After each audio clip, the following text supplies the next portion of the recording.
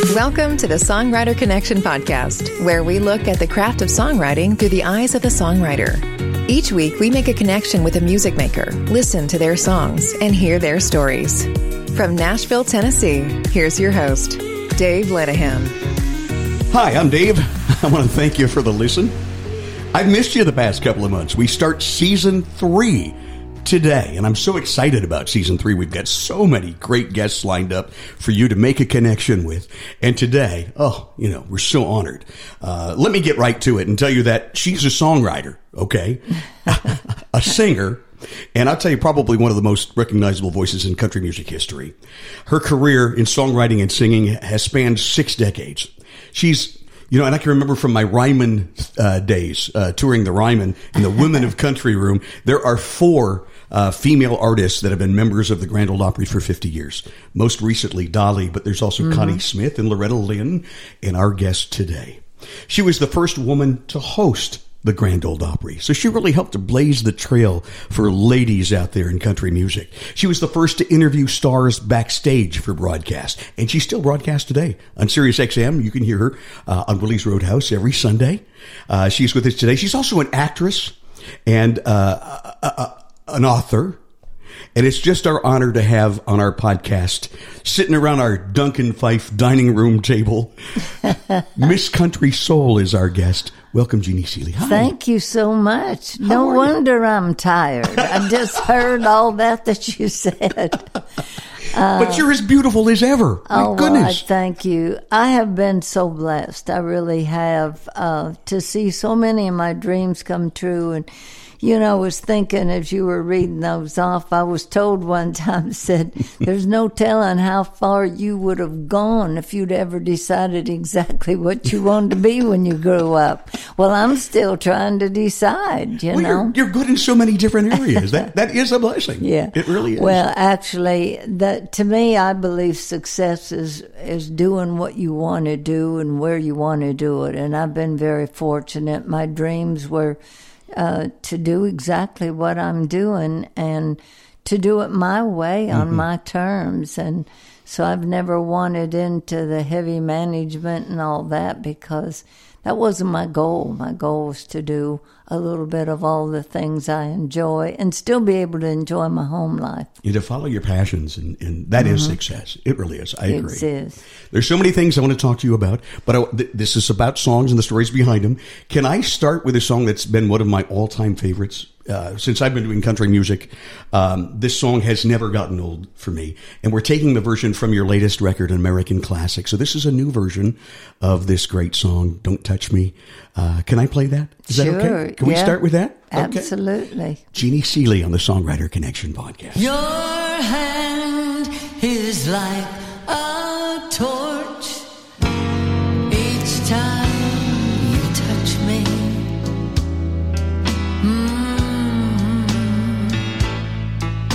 The look in your eye pulls me apart.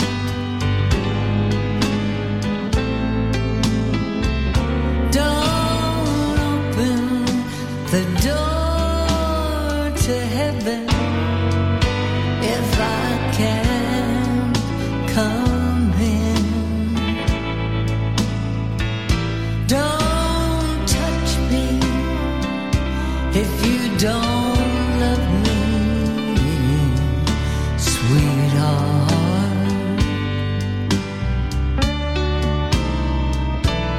Your kiss is like a drink when I'm thirsty.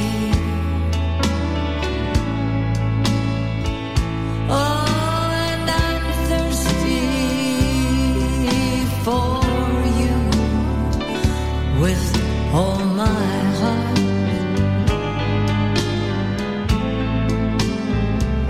But don't love me, or then act as though we've never kissed. Don't touch me if you don't love me, sweetheart. sweetheart.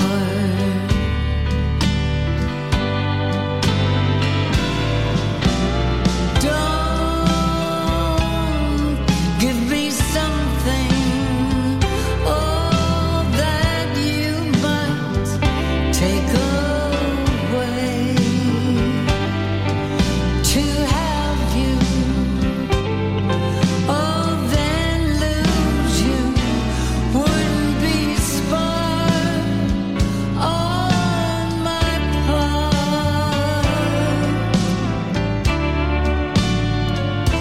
Don't open the door to heaven if I can't come in. Don't touch me if you don't love me, sweetheart. No, don't touch me if you don't love me, sweetheart.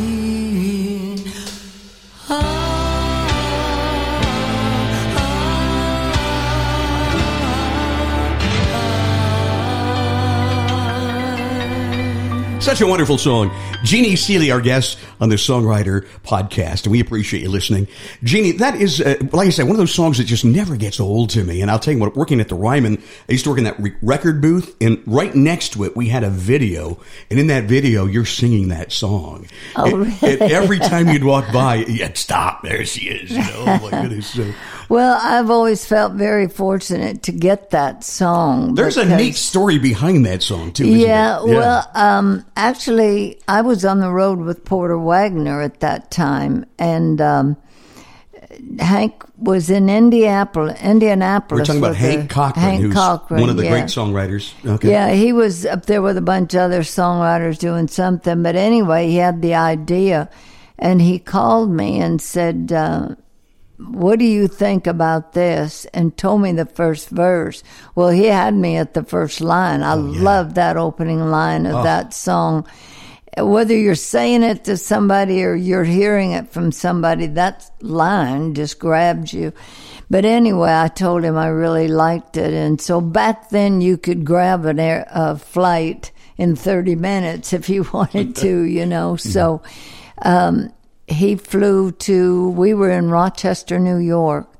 And Hank got on a flight and flew up there. And we finished writing it in my dressing room. Really? And the next morning, he called my room and he said, I think I wrote a smash last night. Tell me you remember it, because Hank had been pretty far into the scotch bottle at that time. And I said, oh, yes, I remember it very well. So, yeah.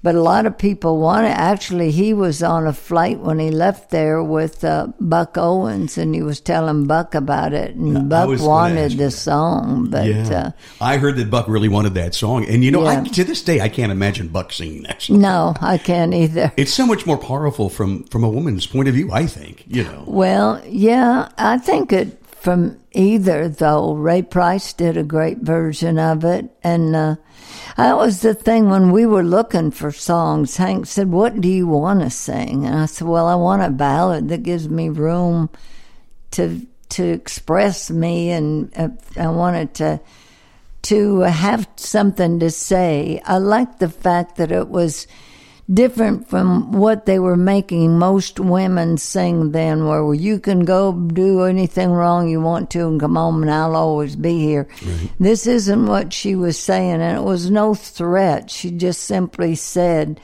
if this isn't the real thing, I don't even want to go there. I don't want any part of it.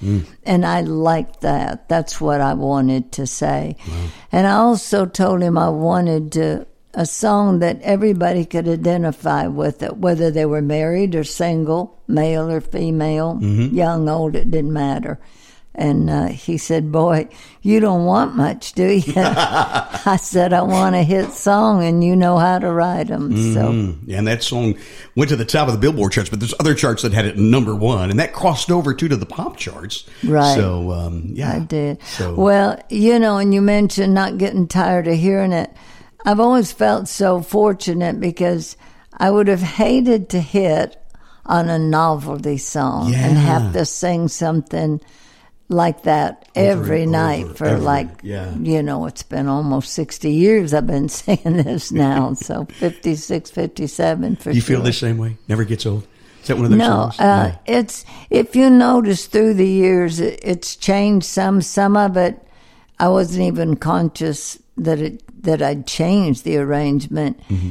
I just put myself in that position again and sing it however I sing it that night. It's just delivering how I feel. But I'm so grateful that I have that great piece of material to be my signature song. That's fantastic. I was able to learn so much from Hank as a writer. And you were married at one time. We right? were. Mm-hmm.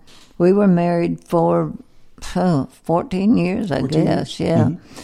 But I've always joked and said, yeah, the good times with Hank were some of the best times of my life. The bad times were absolutely the worst times of my life. But that was a roller coaster ride, but a great ride too. And of course, I helped raise 3 boys that Hank had that are still a joy to me. I still am in touch with them. Very, very nice. Very blessed. Let me ask you, are you still the only Opry star from Pennsylvania? I thought I saw that somewhere. One of the guys in Diamond Rio, Gene Johnson, is up there. Is he? Okay.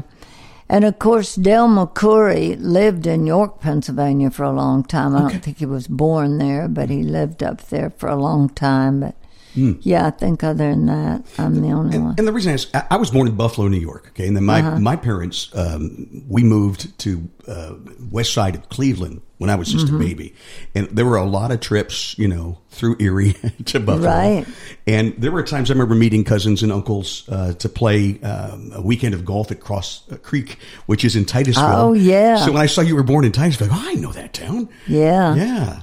So it's kind of where the oil industry started in the mid 1800s in the U.S. here, anyway. Yeah. So, yeah. You grew up there? Yeah, Jack and I worked for a week at Cross Creek Country Club one time. Yeah, wow. And a funny story about that was in the winter, and so after we through with the shows, we went out snowmobiling. I can say fun. that if I try. And Jack wrecked his, and he went over the windshield of the snowmobile and actually broke his wrist. Oh, man. So here he is.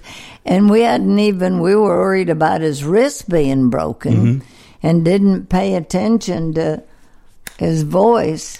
Are you talking about Jack Green here? Yes. Okay, Jack Green. I'm and you. sorry, Great duet partners. Thank you. Yeah.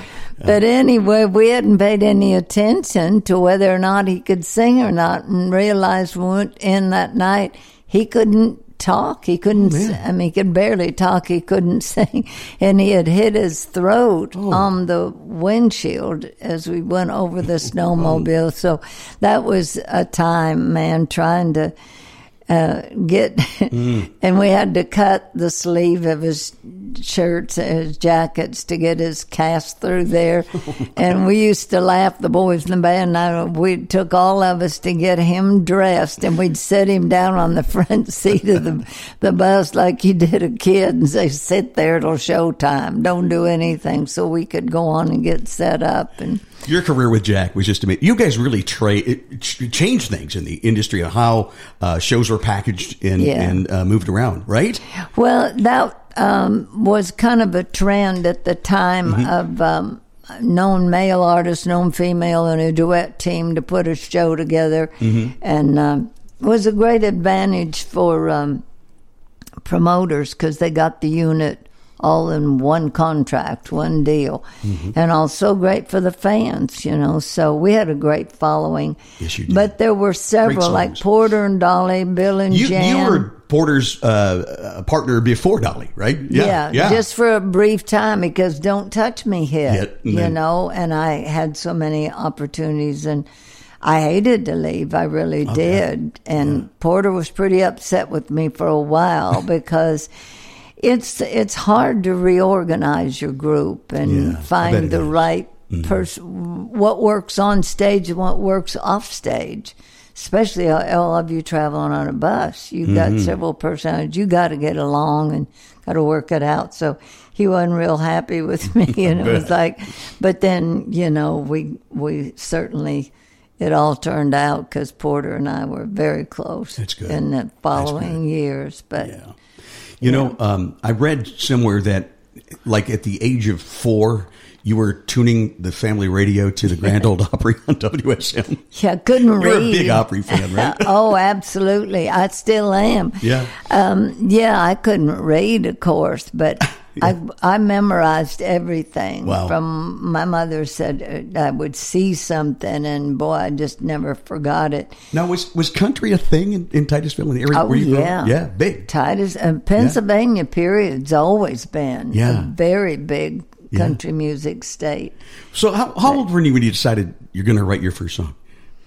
I started, I was probably about 10 or so when I always wrote. Of course, we lived way out in the country, you know, too, but I remember some of my first things was writing a little verse for my mother for Mother's Day or for her birthdays or whatever. You know, I'd write her card, always make up something. I wish I had some of Oh, I'll them, bet. but, you know. Yeah.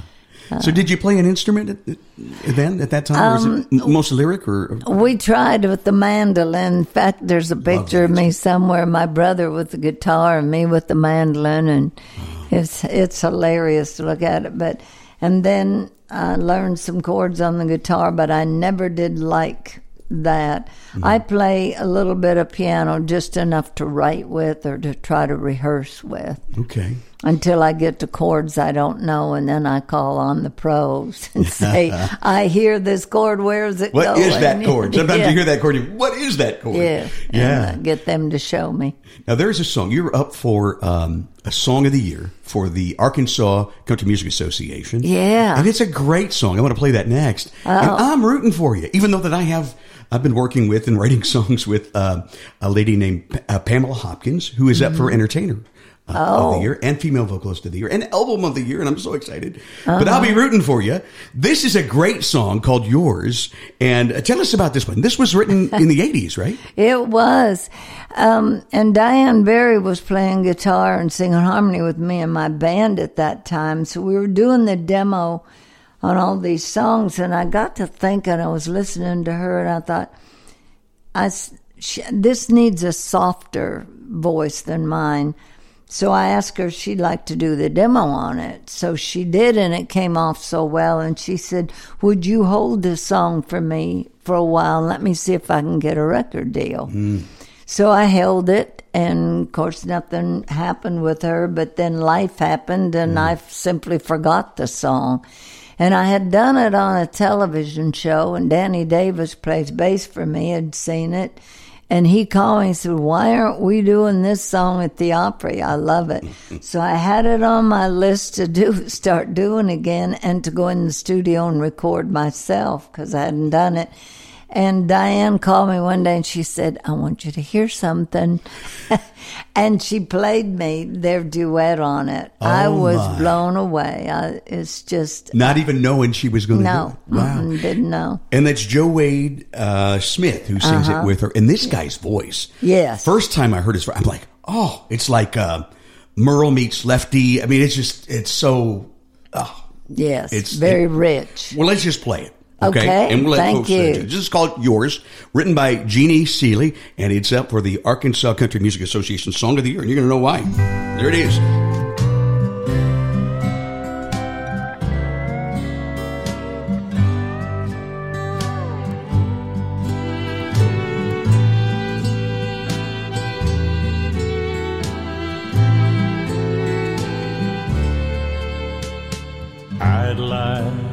be in somebody's arms, somebody's arms like yours.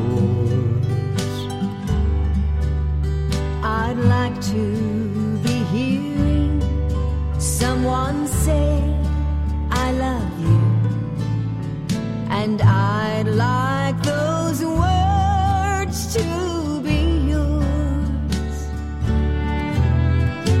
I'd like to know I'm in someone's plans, someone with plans like yours. Then I'd put my life and my love in their hands, and I'd be happy if those hands were yours. 'Cause yours are the kisses that make me grow weak.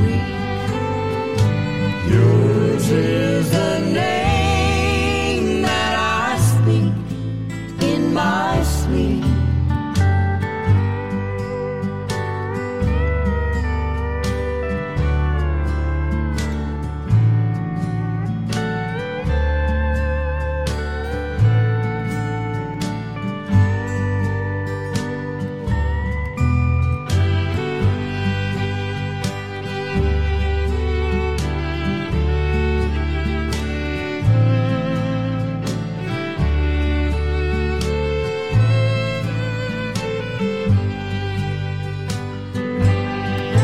Cause yours are the kisses that make me grow weak. Yours is the name that I speak in my sleep. I'd like to be someplace with you, someplace like my place was yours. I want to belong to someone like you. Oh, please help me. I just want Gary, about to why I should be yours. Songwriter Connection is the podcast. Our guest is Jeannie Seely, who wrote that song, and it's sung by Joe Wade Smith and Diane Barry. More with Jeannie in just a little bit. Got to take a little break, but stay with us. We got lots more to talk about. Say goodbye to your credit card rewards. Greedy corporate mega stores, led by Walmart and Target, are pushing for a law in Congress to take away your hard-earned cash back and travel points to line their pockets. The Durbin-Marshall credit card bill would enact harmful credit card routing mandates that would end credit card rewards as we know it. If you love your credit card rewards, tell your lawmakers, hands off my rewards. Tell them to oppose the Durbin-Marshall credit card bill. When you need mealtime inspiration, it's worth shopping Kroger, where you'll find over 30,000 mouth-watering choices that excite your inner foodie. And no matter what tasty choice you make, you'll enjoy our everyday low prices, plus extra ways to save, like digital coupons worth over $600 each week. You can also save up to $1 off per gallon at the pump with fuel points. More savings and more inspiring flavors make shopping Kroger worth it every time. Kroger, fresh for everyone. Fuel restrictions apply. You're listening to the Songwriter Connection, connecting with music makers and hearing their songs and stories. Now back to the show with your host, Dave Linehan. Jeannie Seely is our guest, and so much to talk to you about. And we've been talking a lot about songwriting. You had an album recently that you were telling me about, where it's songs that you have written that other artists recorded, not necessarily you. Tell us about that project. Yeah, and I'll make sure you get that. I think you would appreciate it, especially since your show is directed at songwriters. I realized, well, actually, Eddie Stubbs is the one who kept telling me, you've written all these songs that other people have done. He said, people are interested to hear the writer, how the writer would do them. I think so, yeah. So that started, and I'd also mentioned to Kenny Sears, who plays fiddle with me, I said, I'm thinking about going back in the studio. I need to start looking for some songs. And Kenny said, why don't you look in your closet? And so I had mentioned to him what Eddie said. So that's what came up with it. It's called Written in Song. Wow. And there's 14 songs on there that I've recorded. I believe it's 11 members of the Country Music Hall of Fame now that have recorded my songs. That's fantastic. Including the Farron Young hit, the big... Yeah, and since Hank Williams Jr. is the most recent one, he recorded one of mine way back when he was still recording real country stuff. A song Glenn Martin and I wrote called She's a Name Dropper, and now she's dropping mine. I love it. What a look.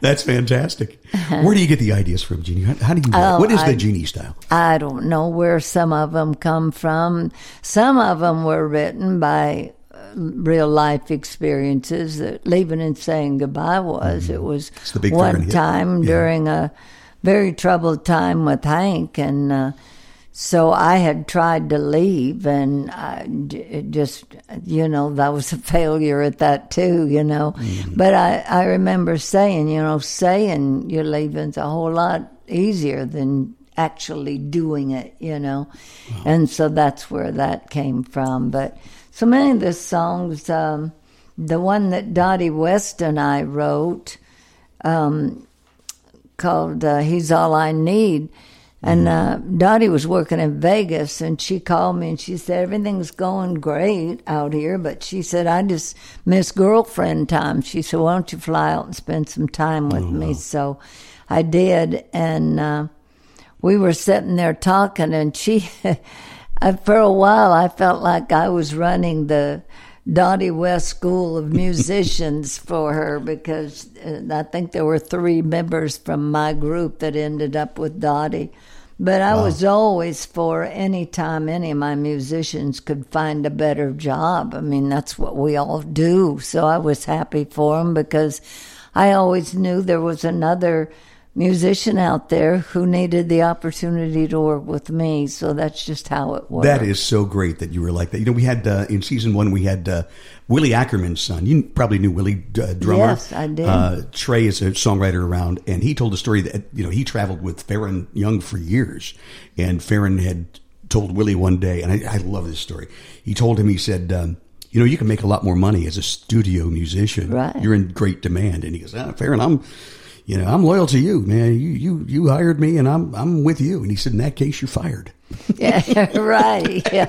And Willie went on to triple his income. So right. Yeah. So but anyway, that's cool. Yeah. Dottie and I were sitting there talking about that, and she said, Jeannie, did you find another guitar player that you're happy with? And I said, yeah. And I was talking about the guitar player. I said, well, he's not Bobby Whitten, but he's all I need.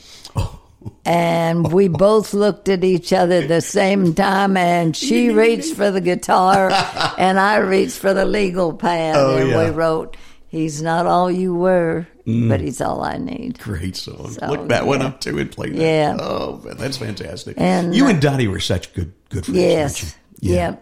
We always called each other our 3 o'clock in the morning friend, because that one, if you need to talk to somebody at 3 o'clock in the morning, she would always listen, and vice versa, So a lot of times she would call me when she'd be on the road, and finally get through with everything and get either back on the bus or the hotel room or whatever and call. So tragic when we lost her. And you, I thought I had read or seen that you put the cross up. That's as you get off to get on the where the Opry is. As you get off the exit of Riley Parkway and you're heading toward the Opry Mills area, there's a cross.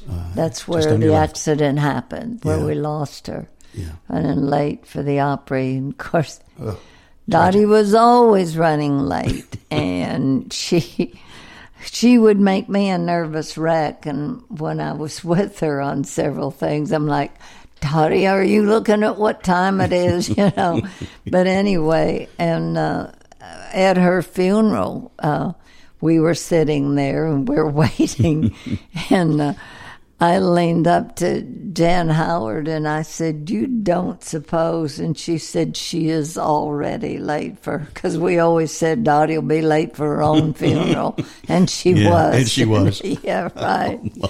Oh, my goodness. So I know she was up there laughing at Jan and me. Great story. I wanted to ask you because I worked at the Ryman. I started as a tour guide just for a couple of years, and I loved it. I'm the kind of guy that would walk in the Ryman. Even to this day, I get goosebumps. And I walk up to that stage and I touch that stage and try to imagine who was singing on that. The first 3 feet of that stage is the old Opry boards from back in the day when the Opry was there, and so touch that and you kind of imagine who might have stepped on those boards. So that's the kind of guy I am, and I'm really into the history of recorded music. So you've been a member for it's going to be 55 years here. Yes, sir. Coming up, right? Tell me about that first moment. It was at the Ryman, right, that you debuted. 66 or 7? Yeah.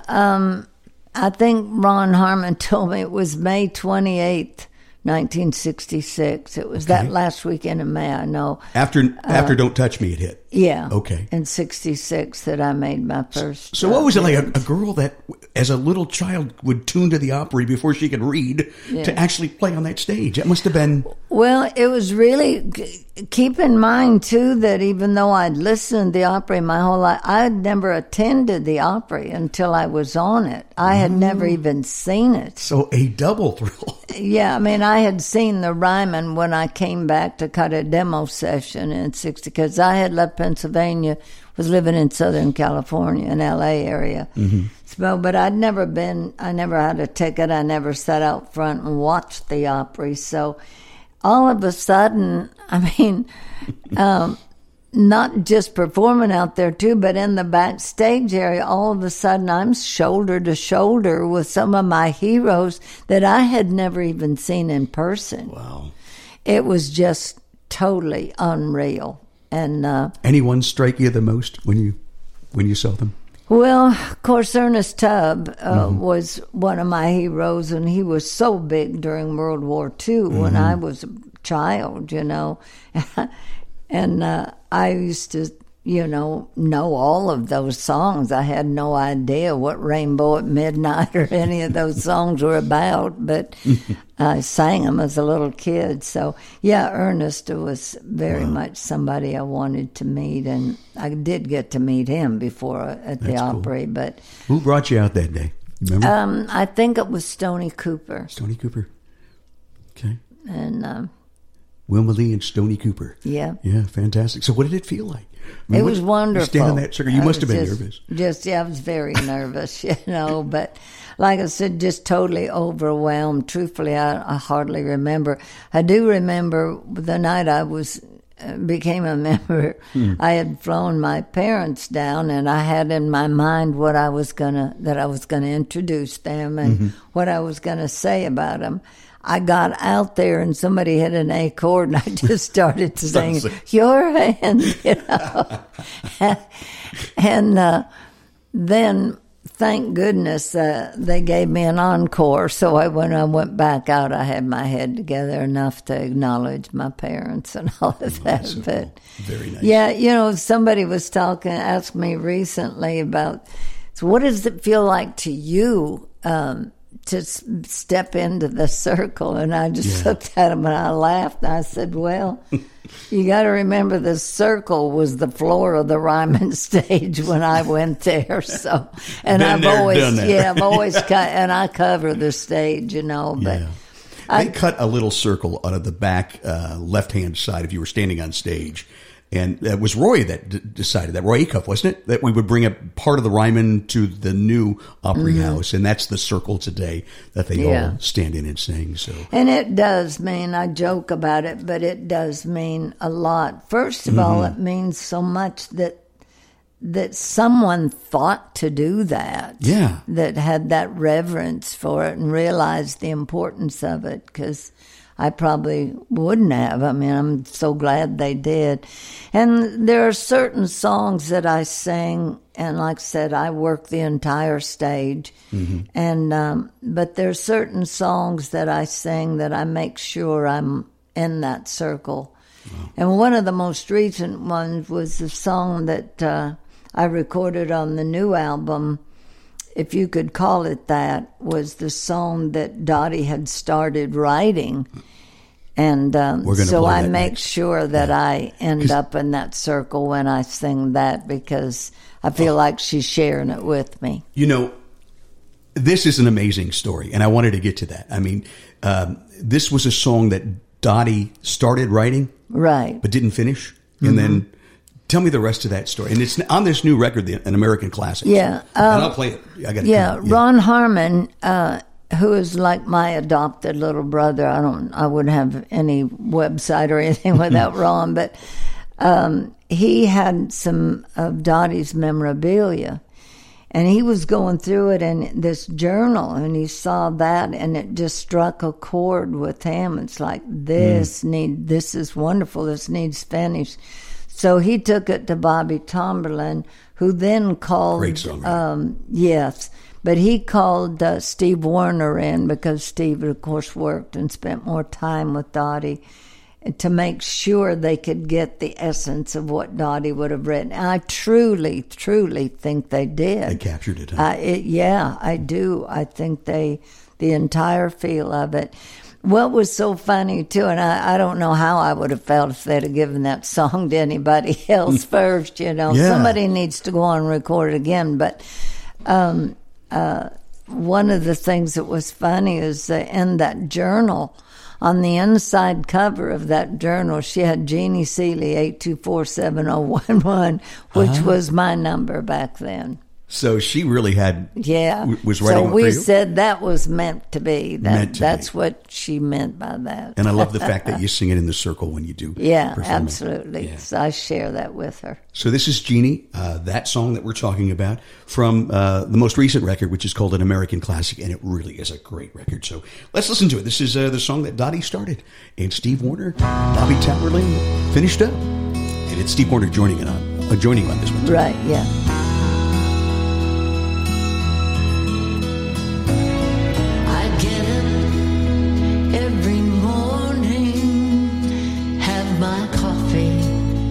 Gather my things, jump right in that same old traffic. Welcome to my routine. And then at work I hear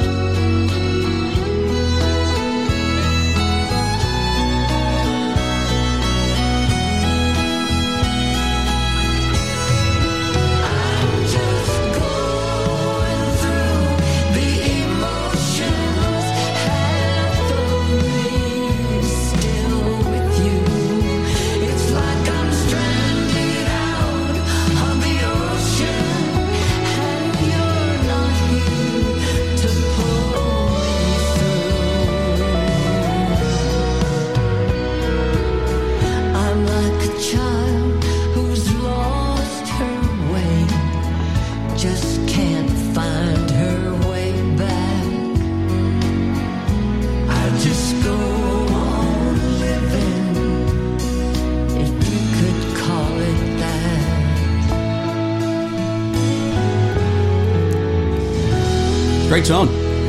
From an American classic, the Jeannie Seely record, her most latest. And Jeannie, that is a special song. I could almost hear Dottie West singing that, you know? Yeah, we all can. Yeah. I think she's smiling. Mm-hmm. She got to be happy for that. You know, I was so honored they asked me to sing Here Comes My Baby at the medallion ceremony when she was inducted into the Country Music Hall of Fame. And I was standing backstage. You know, that's a very daunting room. When you look out there, everybody out there's in the Hall of Fame or heavy powers in the business. And I was a little bit nervous. And then all of a sudden I thought, you know, this isn't about me. This is about Dottie. Mm-hmm. And I'm getting to finish something she started.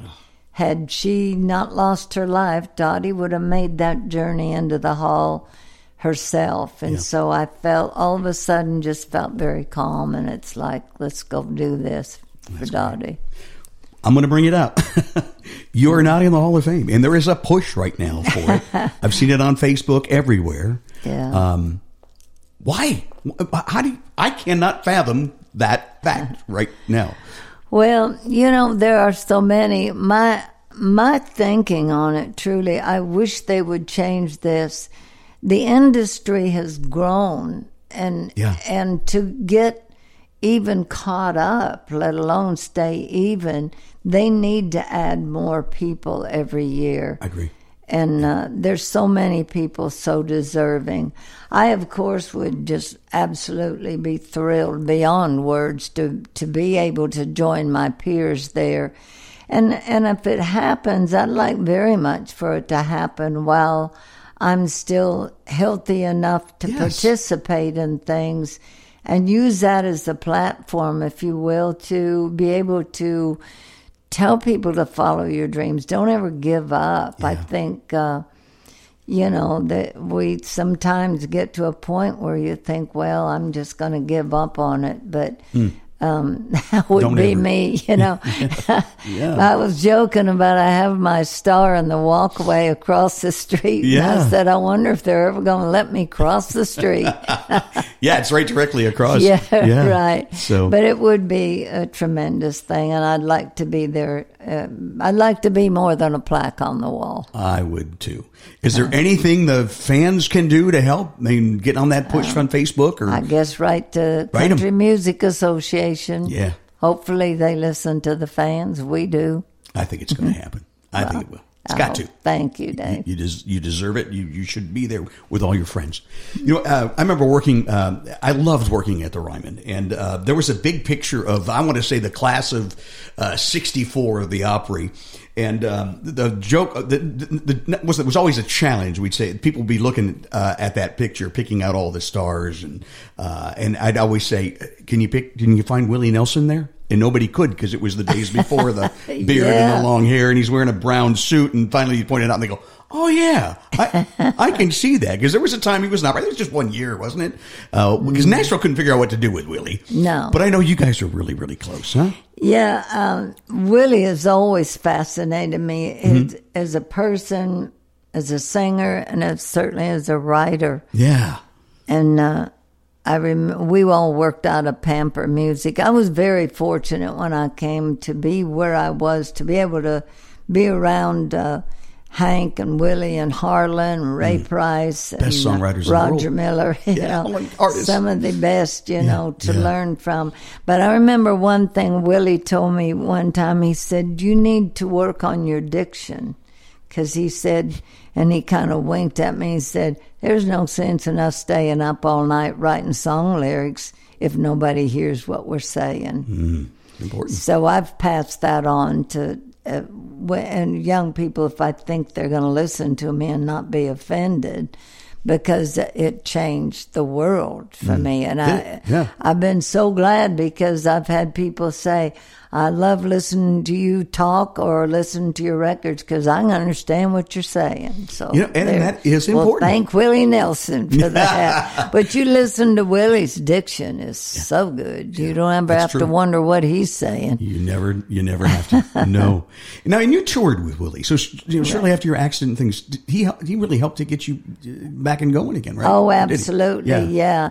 it was a time I really needed that lift up, if you will. It was after Jack and I had split the show, and I was trying to figure out how to regroup and go on by myself, and that opportunity came up to open for Willie on the fair dates, and it really gave me a lift during that time, and you were in Honeysuckle Rose too, right? With him, you were in Honeysuckle Rose with him, the movie. Yeah, I got to be in the movie. Yeah. I found out real quick too. Movie making's a lot of hard work. I bet it is. I have a whole new respect for movie stars, because you're out there and it's hot and dusty, or it's cold, and it's all hours of the day and night, depending on when you needed to film. But it was a wonderful experience. So, and for Willie recorded a duet with me way back on one of my albums. We did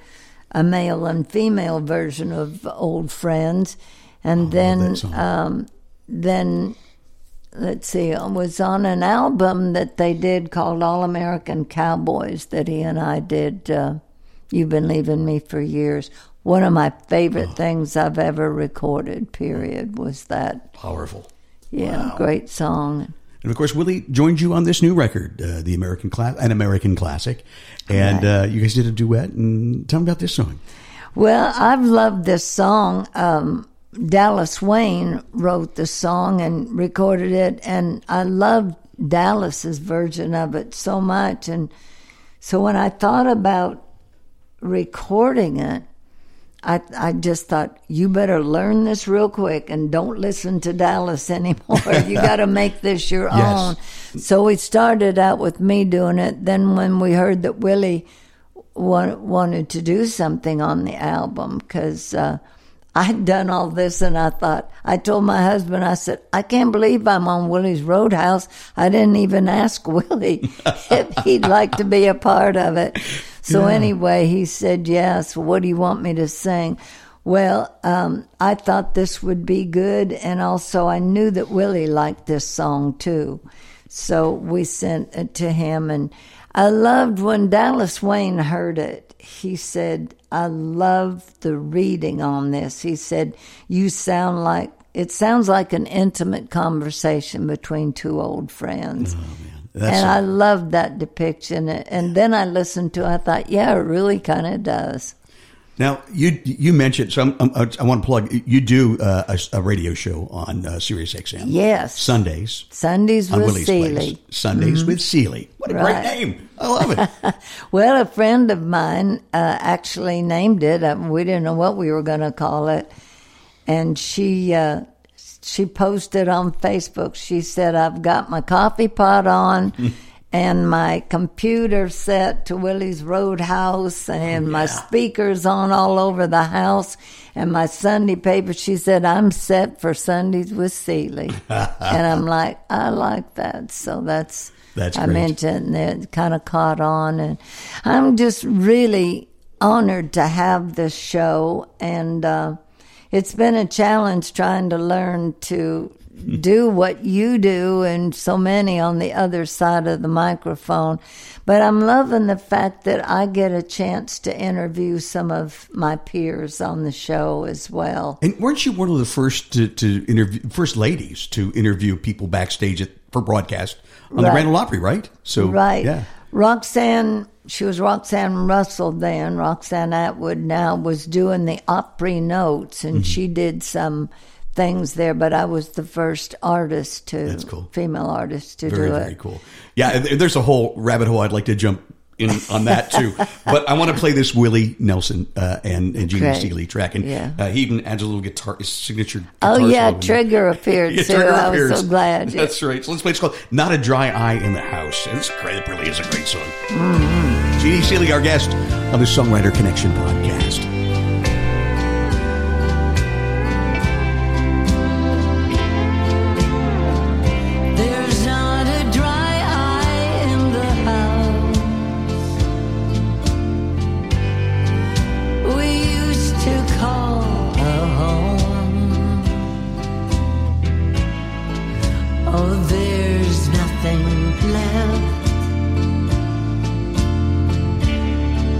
But but memories wood and stone.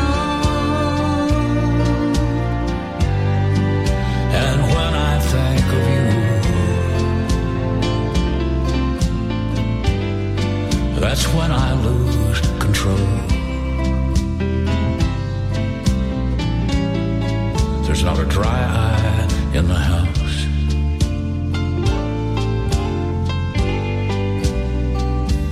Since you've been gone,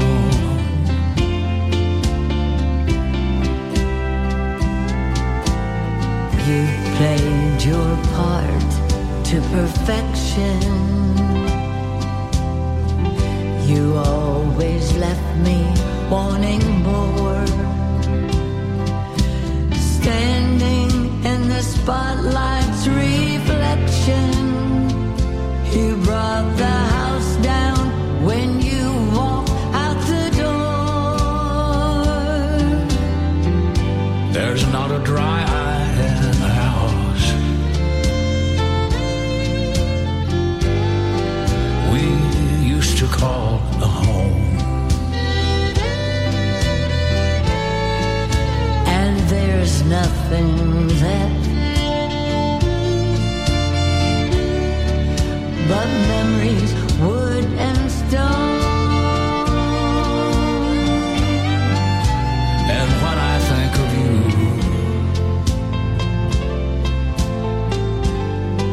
that's when I lose control. There's not a dry eye in the house since you've been gone.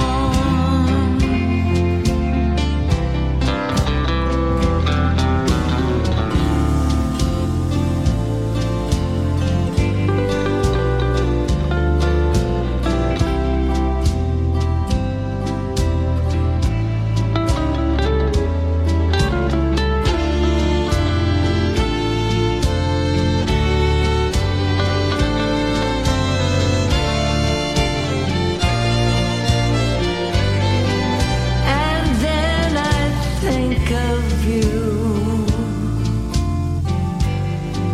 And that's when I lose control. There's not a dry eye in the house since you've been gone.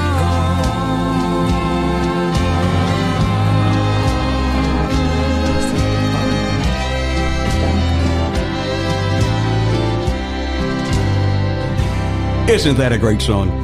Not a dry in the house. That is Jeannie Seely and Willie Nelson from the new record, An American Classic. And this album it's got so many great guests along with you. Rhonda Vincent, who's finally in the Grand Ole Opry, Steve Wariner, Lori Morgan, another good friend of yours that we haven't had a chance to talk to too much about. Vince Gill is on this record, Ray Stevens, Waylon Payne, who's the son of Sammy Smith, right? And a great actor and singer. And of course the Whites, which we're going to examine the next song. But before we go, I wanted to ask you, you were such a trendsetter, and you did, as I did the tours at the Ryman, we always would pause in the Women of Country room, and there's a beautiful portrait of you in there. And we would talk about how women in country music over the years really haven't had a fair shake. And it's come to be a whole new controversy in the last couple of years, this Tomatogate thing, because some radio programmers said, you season the ladies into the music that you choose. They're kind of the tomatoes. They're not the meat and potato.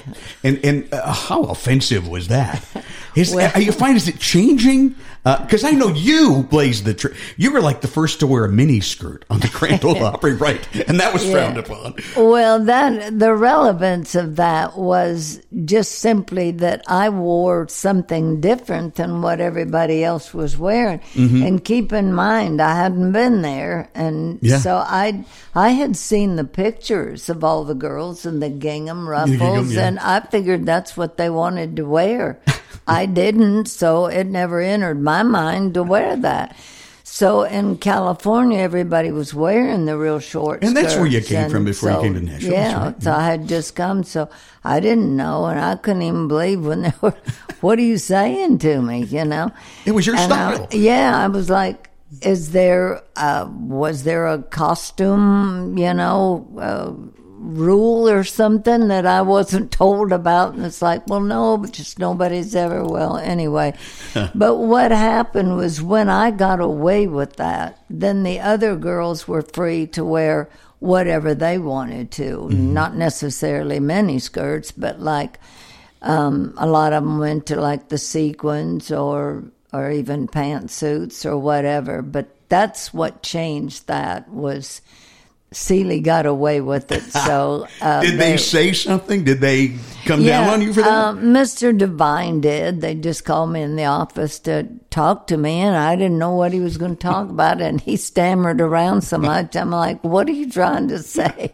I think once he started talking to me about it, he realized how silly it sounded, so, but anyway, it was just, and I loved his line. He said, well, okay, but just try to hold it down. I'm like, hold down the miniskirt. Yeah, okay. I'm going to do that. Right. Yeah.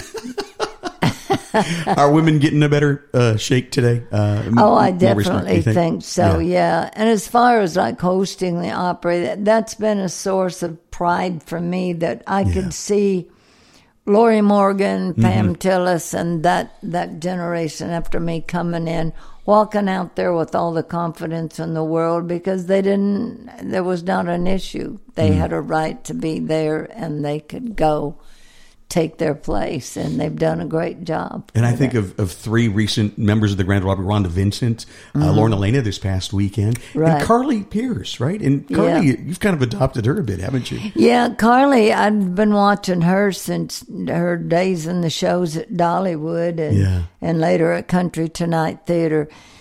Extremely talented and very driven, and her work ethic has always amazed me. And after she moved to Nashville, I actually moved in my neighborhood, and I would see her and a friend coming in with the guitars and working on writing. She works all the time. I worked in Cincinnati radio for a lot of years, and she came from a small town just over the river in Kentucky, Taylor Mill, Kentucky, and I've always just loved her and rooted for her. So such good people too, and loves traditional. She's doing her era as she should, but she knows traditional country music and loves it. She's definitely going to be carrying the Opry into the next. That's good to hear. Eon, I hope. Jeannie, I want to leave it with your latest single from that same record we've been talking about, an American classic.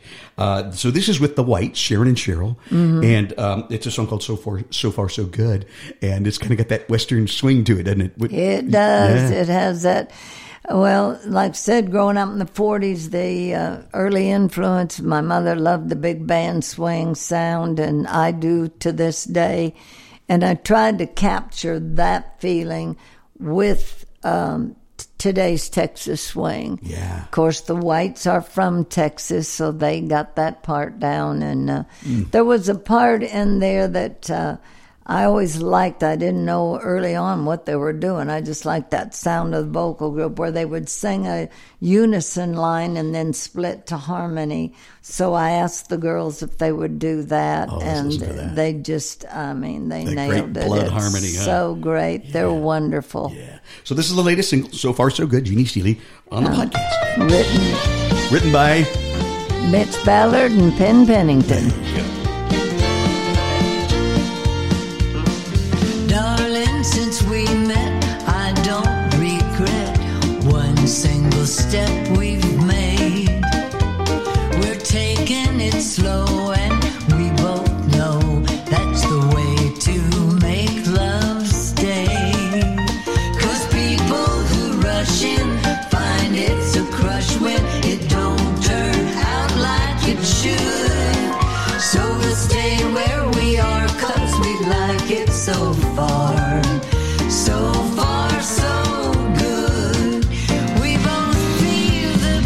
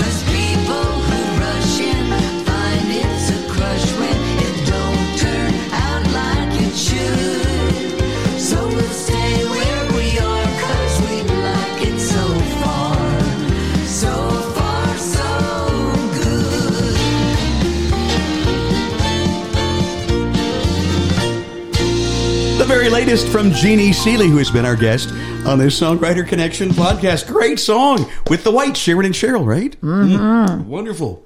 I can't begin to thank you for taking time out of you've got so many things happening in your career right now. You are so busy, but you took the time to spend some time with us around the dining room table, and I certainly appreciate that, Jeannie. Well, this is part of what we enjoy doing. This is why we do this. Thank you for inviting us aboard this wonderful show and the emphasis you're putting on songwriters, because it does all begin with the song. There's no question about that. It certainly does. I'm delighted to be here. Thank you so much, and maybe we can do it again one day. I would love that. I hope we can. Thank you, Dave. Yes, and then the next time we're talking about your medallion. That would be nice. Thank you so much. All right, Jeannie, thank you.